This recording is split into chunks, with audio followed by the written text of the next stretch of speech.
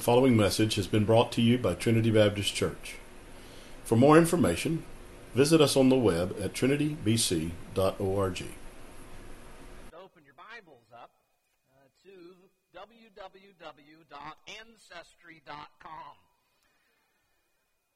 Many of you know where this passage is located. If you don't, it's in the very beginning of your New Testament. Matthew chapter 1, verses 1 through 17. In these verses, we find the ancestry of the Lord Jesus Christ. Matthew chapter 1, in verse 1, we begin reading this morning. The book of the genealogy of Jesus Christ, the son of David, the son of Abraham. Abraham begot Isaac. Isaac begot Jacob. Jacob begot Judah and his brothers. Judah begot Perez and Zerah by Tamar. Perez begot Hezron, and Hezron begot Ram. Ram begot Amminadab, and Amminadab begot Nahshon. And Nahshon begot Salmon.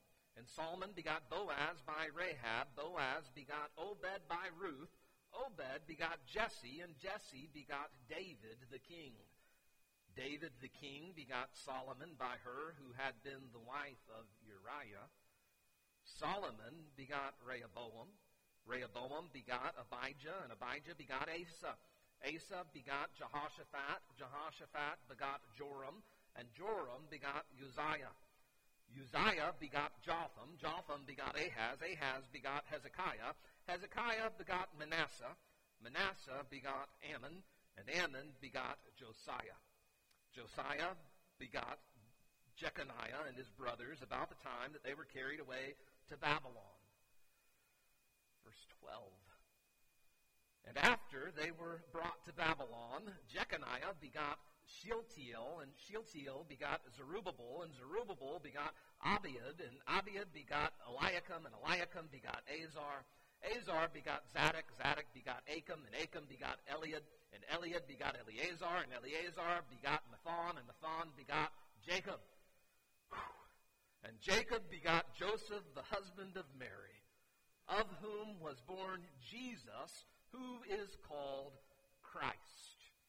So all the generations from Abraham to David are 14 generations. From David until the captivity in Babylon are 14 generations. And from the captivity in Babylon until Christ are 14 generations.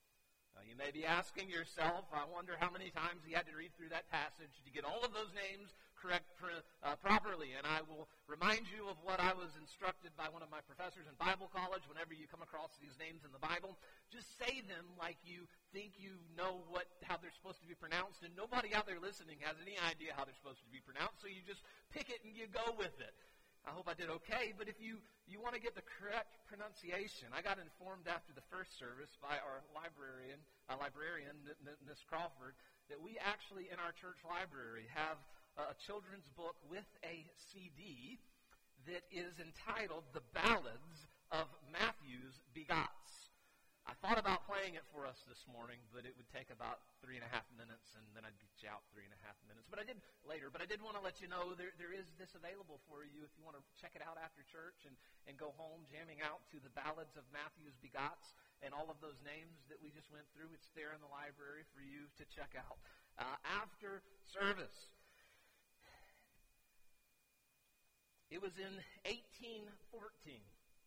After the signing of the Treaty of Kiel, that my great-great-great-great-grandfather fled the country of Denmark. He left with just his family. He was actually a war hero of the Napoleonic Wars. He had gained such a following that King Frederick VI became jealous and actually put a bounty on his head, and so he gathered his wife and his children, and he fled. He actually landed in North Carolina, where he became known by that name, Denmark. And you should be greatly concerned if you believe that story, because your preacher is a liar and he totally fabricated that story and gave it to you with a straight face. I pulled it off twice this morning. That is totally untrue. I know nothing of my ancestry. My last name, if you don't know me, is Denmark. And people ask me all the time, why is your last name Denmark? And I look at them and ask them, why is your last name Smith?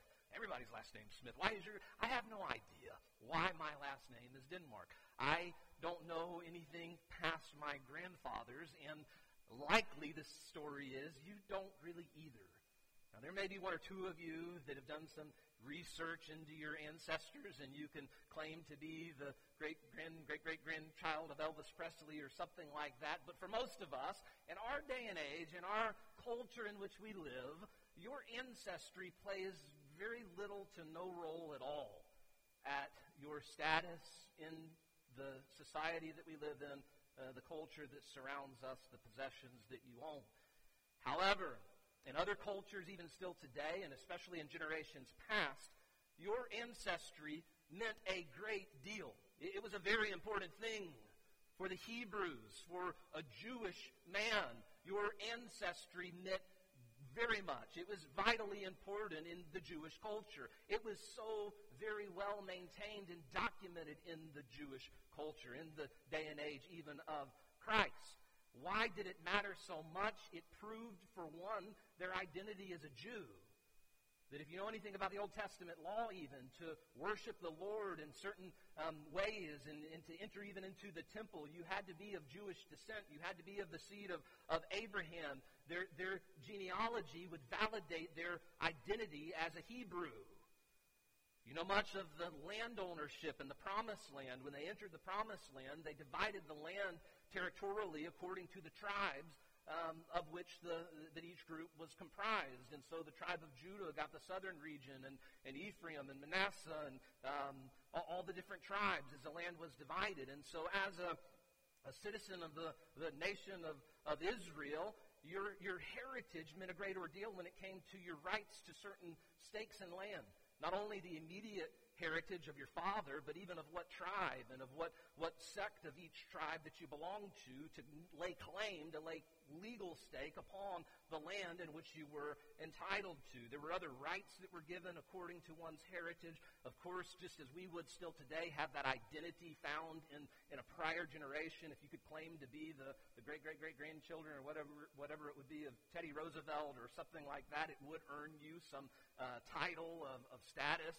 Much the same if one could claim that they were of the descendants of David, for instance. A higher status could be bestowed upon them, even culturally, because of it. A lineage, a genealogy, was of great importance for them.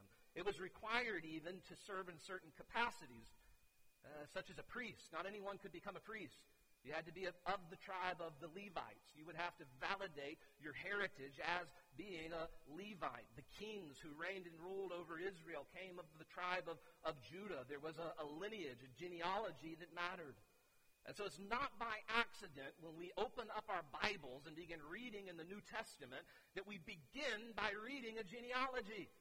A portion of Scripture, be honest, that you often just read over, that you never spend much time dwelling upon or thinking about why or what even is meant by Matthew and recording it as he does. And yet, it's not by accident that it's been placed here. Matthew, even beginning his gospel, is setting out in the first words in this genealogy to validate that Jesus truly is the Messiah, that he truly is the Christ. And he does so first in this genealogy by showing there is a direct lineage going all the way back to David and all the way back to Abraham. And he traces that out to give a genealogy that validates that Jesus truly is the Christ. He truly is the Messiah, the son of David, the son of Abraham. And he will, for the remainder of the book even, continue to validate that truth, that Jesus truly is the Christ, the Messiah. He will quote Old Testament passages many, many times showing how Jesus in his life fulfilled the messianic expectations that were set forth in the Old Testament, pointing to the life and the works of Jesus Christ, from his miracles to his teachings, all the way up to his death, burial, and resurrection, most especially.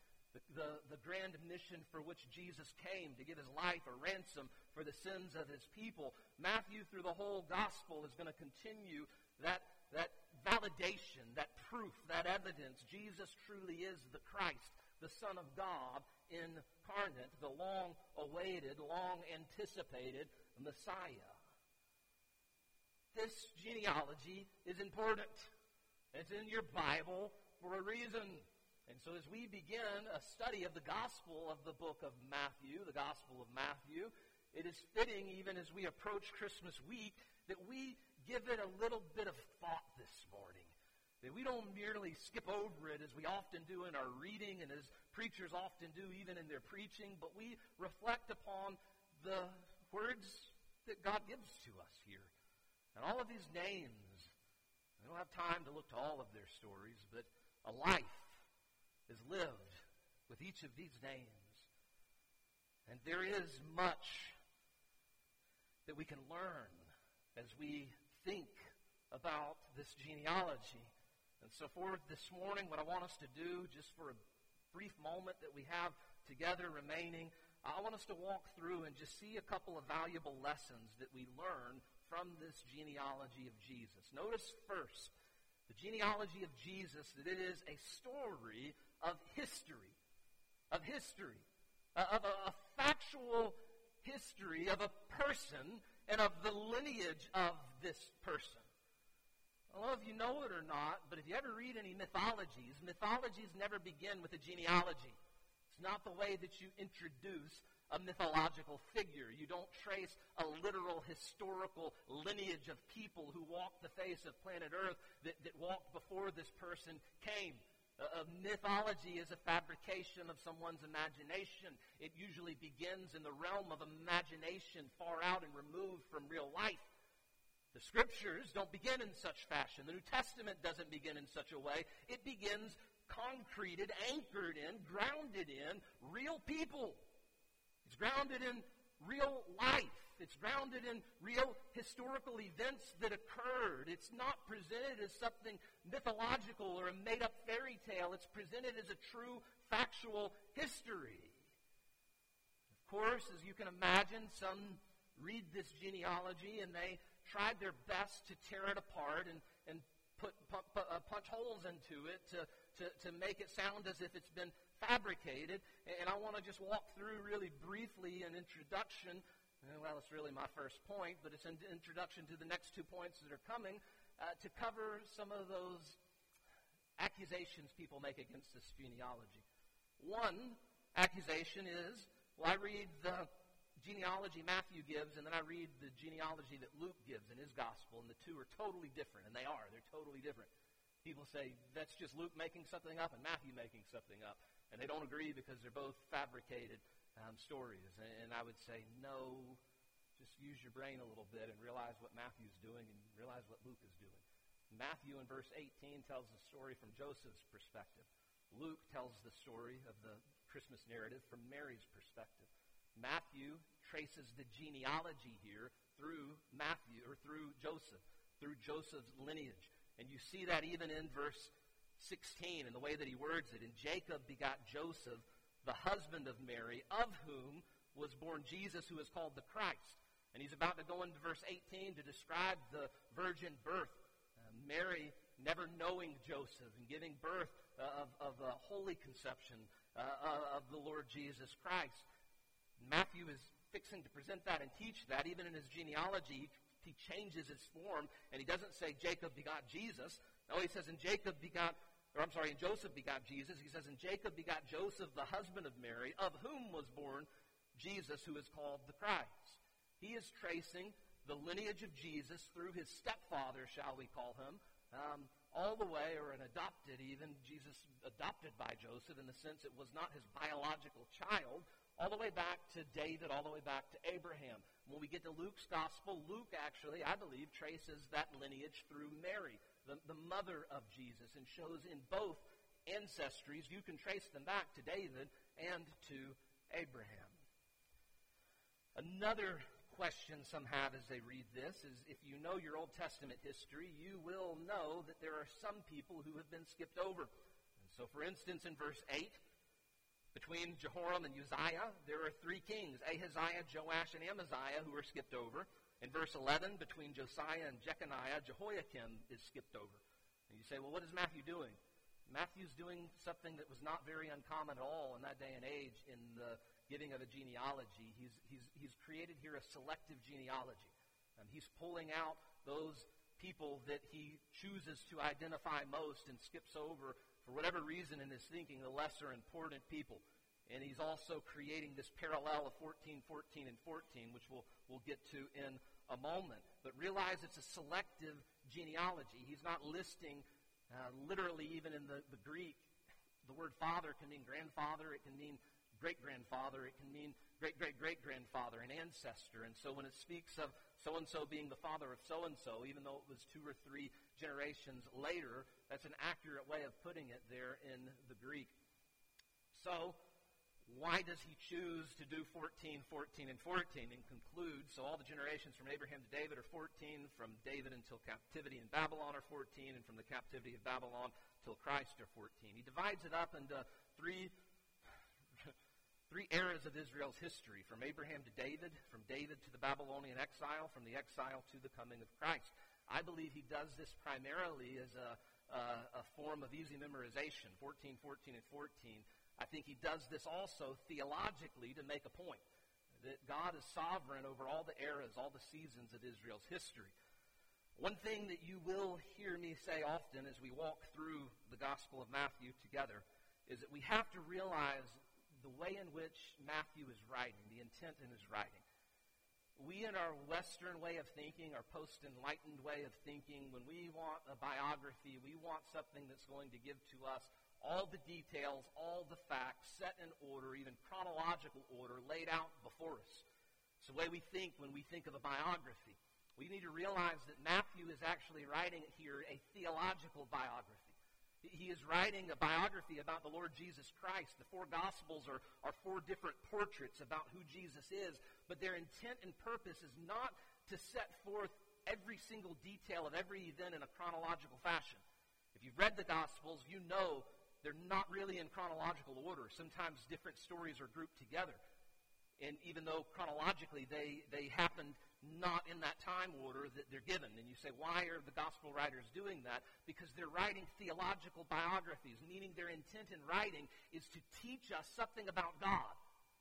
They're writing to teach us some truth about who Jesus is as the Son of God and his deity and his divine nature and the mission that he's come to accomplish. And so their intent is not give you all the details neatly and nicely laid out, telling entirely every detail of the story in its exact chronological order. This is why Matthew, Mark, and Luke, and John don't tell the same stories, and even the stories that they don't tell them the same way, because the main point in their writing is theological.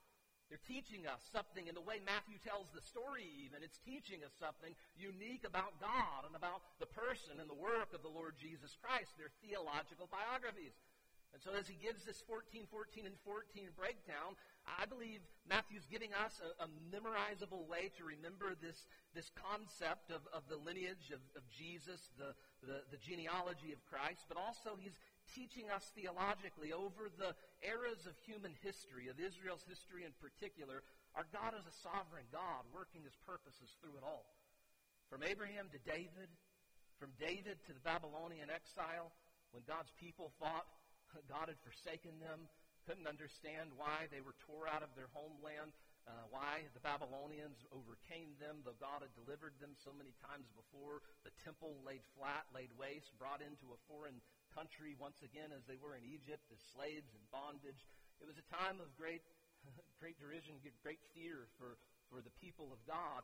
Even the sad thought that their God was weaker than the gods of the Babylonians. And Isaiah is written even to them that we'll look to in a moment to encourage them and remind them, no, God's sovereign even here. God's working his purposes to convince you, lead you again to your recognition of your sinfulness, of your idolatry, to even give to you a promise of restoration. We'll look at it in a moment. 14, 14, 14, breakdown. It's memorable. There's some that speculate it's even the numerical value of the name David. In the Hebrew, there are no vowels, and so D, V, and D, if you assigned it a numerical value, it would be 4, 6, and 4, and that totals up to 14. And so maybe Matthew is playing a little numerical game here, just again, another memory device that he gives. But ultimately, the theological point is that God was at work through all the generations of Israel's history, leading to this moment, leading to the coming of the Christ, of the Lord Jesus. And what we read here before us is a a factual history. It's not a fabricated mythology. That the life of Jesus is more documented and attested to than the life of nearly any other historical figure in all of history. I've always loved the testimony of C.S. Lewis. He was a scholar, academic scholar, who was an atheist, who was an expert in mythologies. And he began to study the Scriptures, believing they too were nothing more than a mythology, just as all the Greek mythologies. But as he began studying the Word of God, he realized this is not written as a mythology. Whether it's true or not was still up to debate for him for a season of his life, but he realized right off the bat, this isn't written as a mythology. This is written as a factual telling of the person named Jesus Christ and what he came to accomplish, what he came to do. So realize first, this genealogy, it is a story of history. We're going to move on for sake of time. Notice, secondly, it is a story of promise. It's a story of promise. It reveals to us that our God is a faithful God who always keeps His word. No matter the brokenness of a life or the messiness of a situation, our God is a faithful God who keeps His promises, who keeps His word. These three eras of Israel's history are all marked by promises that God gave to His people. First, Abraham. If you know much of the life of Abraham, Genesis chapter 12, God called this man named Abraham. He was a nobody in the land of the Chaldeans, and God promised to him, I'm going to make of you a great people. Your descendants will be more numerable than the stars of the sky and the sand of the seashore. I'm going to give to you a land. And he said, I'm going to bless those that bless you. I'm going to curse those that curse you. And he says, through you will come a blessing to all the nations, all the peoples of the earth. God made a promise to Abraham. God made a promise to David, 2 Samuel chapter 7. He promised to David, there will be one of your descendants, one who comes of your seed, who will be raised as a king, who will have a kingdom that never ends, who will rule and reign eternally over this kingdom, a Davidic covenant, a promise made to David of a descendant who would rule and reign over God's people, over God's kingdom. He gave a promise even to the Israelites in exile. Isaiah, again, I just mentioned, was written to those written beforehand, but to be read by those who would go into the captivity. And in Isaiah chapter 9, verses 6 and 7, we'll just read one of these promises. It says, for unto us a child is born, unto us a son is given, and the government will be upon his shoulders, and his name will be called Wonderful Counselor, Mighty God, Everlasting Father, Prince of Peace. And we know this. We read this verse every Christmas season. Realize this promise was given by God to the people in exile, that God would redeem them, that God would restore Israel upon the throne of David and over his kingdom. God's going to raise this Son of God, this child up to order it and establish it with judgment and justice from that time forward, even forever, for the zeal of the Lord of hosts will perform this. And then we read a passage like Isaiah 53 that speaks of the suffering servant of the Lord. This servant who comes, this child who would be born, would be one who would suffer for the sins of his people. He would be bruised. The chastisement of our peace would be upon him. The Old Testament saint couldn't figure that out. We look back and see it so clearly in the cross of Christ. But the promise was given. God would redeem his people. God would carry away their sins. God would restore Israel. God would renew his people into a new relationship even with him. Give to them a new heart. Realize the fulfillment of all of those promises came forth to us in the person and work of the Lord Jesus Christ. 1 Corinthians chapter 1 and verse 20 says, for all the promises of God in Jesus, in him, are yes, and in him amen, to the glory of God through us. All of those longings of salvation and redemption and restoration, and of a seed of David who would rule and reign over a kingdom forever, of a promise of Abraham from one who would come who would be a blessing to all peoples everywhere. You realize all of that led up to and pointed to this moment where Jesus the Christ was born of the Virgin Mary in this manger. Galatians chapter 4, Verse 4, but when the fullness of time had come, God sent forth his Son, born of woman, born under the law, to redeem those who were under the law, that we might receive the adoption as sons. Now, I'm not going to get into end times and how God, I believe, will fulfill these promises as well within an ethnic Israel and end-time events. That's up for a further debate when we study Revelation or Ezekiel or the latter portion of Daniel. Don't want to get into that this morning, but I don't want that to rob you of this truth, that all of those promises came to their culmination, came to their grand fulfillment in Jesus. And Jesus being born of the Virgin Mary, and Jesus living the life that he lived of perfection in our place, and Jesus dying at Calvary for our sins, being buried and raised again. Matthew is pointing to that here. Jesus the Christ, Jesus the Messiah, Jesus the suffering servant who would redeem the people of God, prophesied in Isaiah 53 and Isaiah 9 and many other Old Testament passages. God is showing that his promises have come true in this genealogy.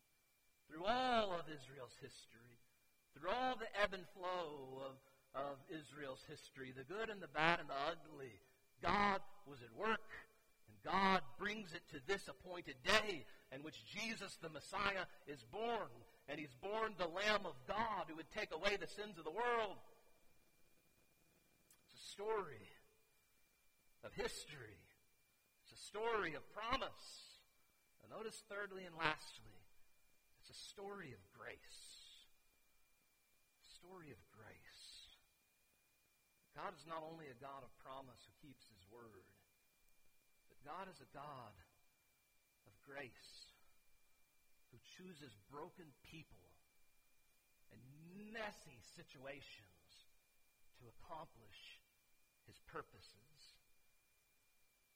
If you were to read the stories behind all of these names, we don't know much about some of them, especially in that time frame from the exile to Jesus, but prior to the exile, we know quite a bit about all of those guys named there. We don't have time this morning to look to them all, but if we were able to look to them all, what you would find is you would not pick any of them to be in the lineage of the Lord Jesus Christ. None are worthy. None could proclaim in their arrogance and pride of who they were and what they did, I deserve to be the great-great-great-great-grandfather or the great-great-great-great-grandmother of the Lord Jesus Christ. We'll look at just a few.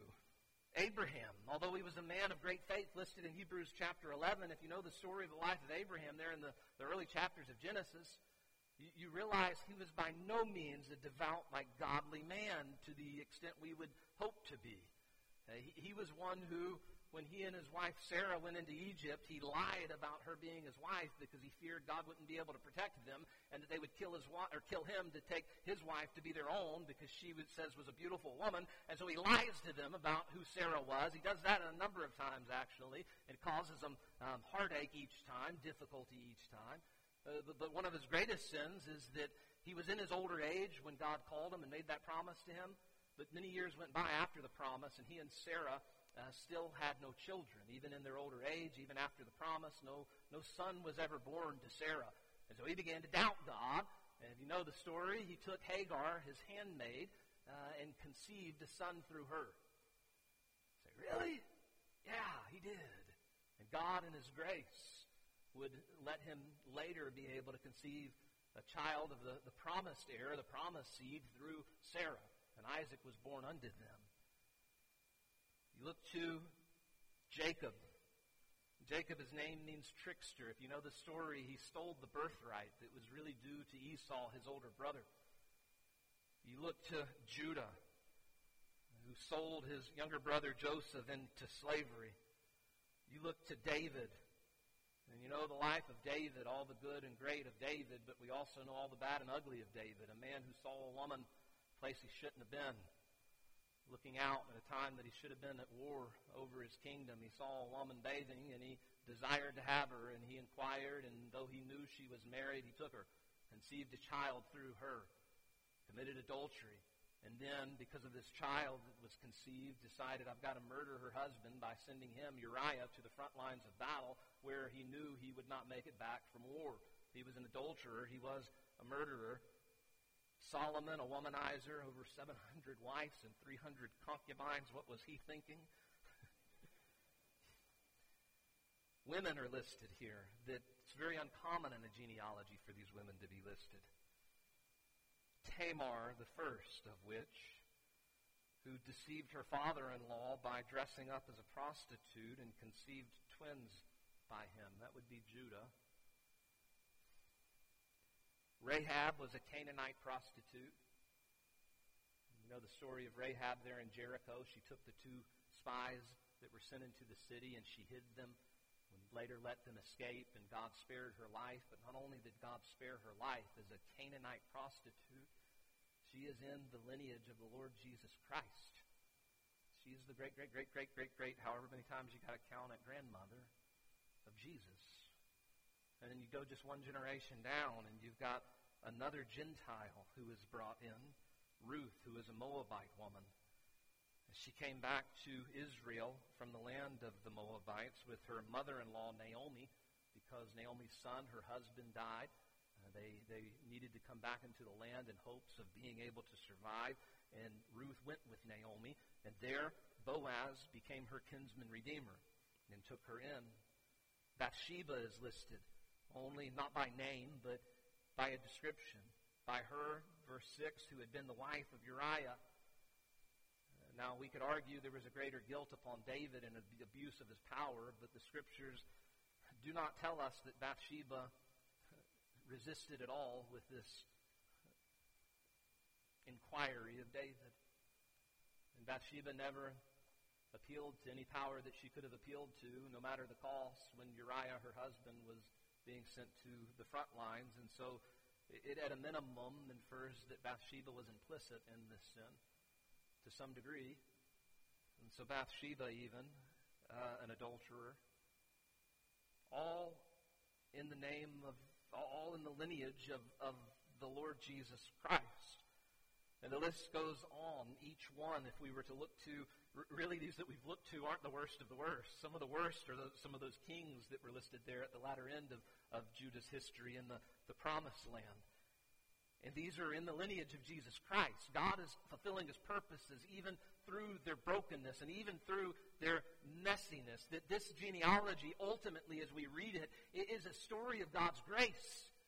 It's a story of a gracious God who doesn't just give up and turn His back in the mess of humanity that we make in our lives, that they made in their lives, but He's a God who continues to keep His word, a God who continues to be faithful even when His people are unfaithful.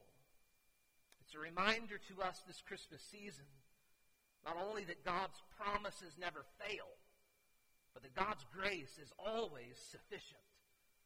Not only that His promises never fail, but that His grace is always sufficient. I love what Patrick Schreiner wrote on these verses. He wrote and he said, if God has pledged Himself to you, He isn't letting you go no matter what you do. And then he says, Israel couldn't out-sin the promises of God, and neither can you. You believe once saved, always saved. Yeah, I believe once I'm a child of God, there are no orphans of God, and if He saved me by grace, He's going to keep me by grace, and He keeps that which I've committed unto Him against that day. I'm persuaded of that. I believe I can't out-sin the promises of God. Israel couldn't out-sin the promises of God. That's not a license for me to sin. It's actually the motivation of why I don't want to sin, because God has saved me, and His promises are being fulfilled in me. It's a story of His grace, His undeserved favor poured out upon His people, even upon all humanity. As you read this genealogy, what you see, if you know the stories behind the names, is that God chose people that we would never choose, who went through things we would never want to go through.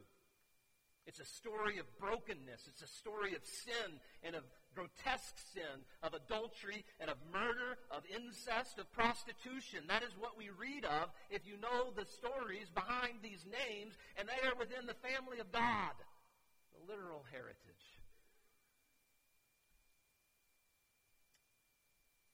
This genealogy is a story of history. It's a factual account. It's a story of promise. It shows us God's promises will endure. It's a story of grace. Maybe this Christmas is hard for you.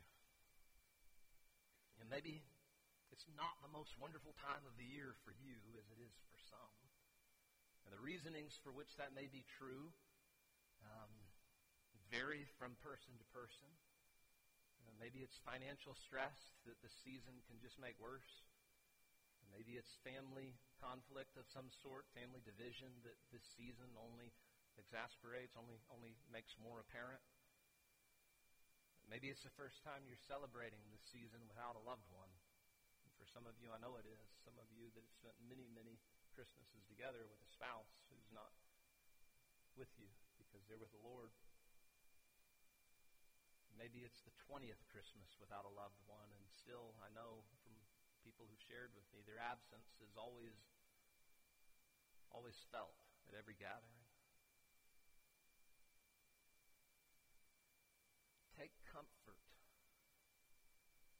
this Christmas as we celebrate the fact that Jesus came through a broken lineage. A lineage of messed up, broken people. And he entered a broken world. A world where the slaughtering of innocents would occur under Herod just a time frame after his birth. A world where there was no room in the inn. A world where he was born in the humble beginnings of an impoverished Jewish family in a remote region outside of Jerusalem. He came through a broken lineage. He entered a world of complete brokenness. Why? So that you and I might have his peace in the midst of our broken lives. That God doesn't promise that there won't be difficulty and sorrow in this life. He says just the opposite. This life, because of sin, is filled with brokenness. It's filled with not only your sin, but the sins that others commit to you and the consequences of sin, whether that's particular specific sins or whether it's just generally the consequences of sin that we go through in this life because of original sin, because of the death that is around, the sickness, the accidents that occur, the loss of loved ones. This is not heaven. The beauty of the Christmas story is God came down. God entered our suffering, and he took it on, and he lived the life on this earth in the brokenness of this life, enduring it all, staying faithful and true to God, obedient to his will through it all, to give his life a ransom at Calvary for your sins and my sins, that we now, even in the midst of our brokenness that we're living in right now, we can have within us the peace of God. Peace that passes all understanding, because we know the Prince of Peace has come. And so as we close, the question for you this morning is, do you know him? Do you know Jesus the Christ, the Son of David, the Son of Abraham? Heavenly Father, we come to you, and I pray through your Spirit you would take your word. And Lord, convict where conviction is needed. Lead to repentance where repentance is needed. Lord, give encouragement where encouragement is needed. Lord, do what only you can do through your Spirit, through your word, and sanctify your people. Convict the lost of their need of salvation. Lord, but work in this place, we pray, for Christ's name. Lord, we thank you for him. We thank you for the reason that we have to celebrate. He came down into the brokenness of this world that we may know peace, eternal peace, peace with you, God Almighty. That even in the midst of our sorrow, deep down inside our heart, there is a joy that endures because of him. So Lord, work, I pray now in this moment. I ask in Jesus' precious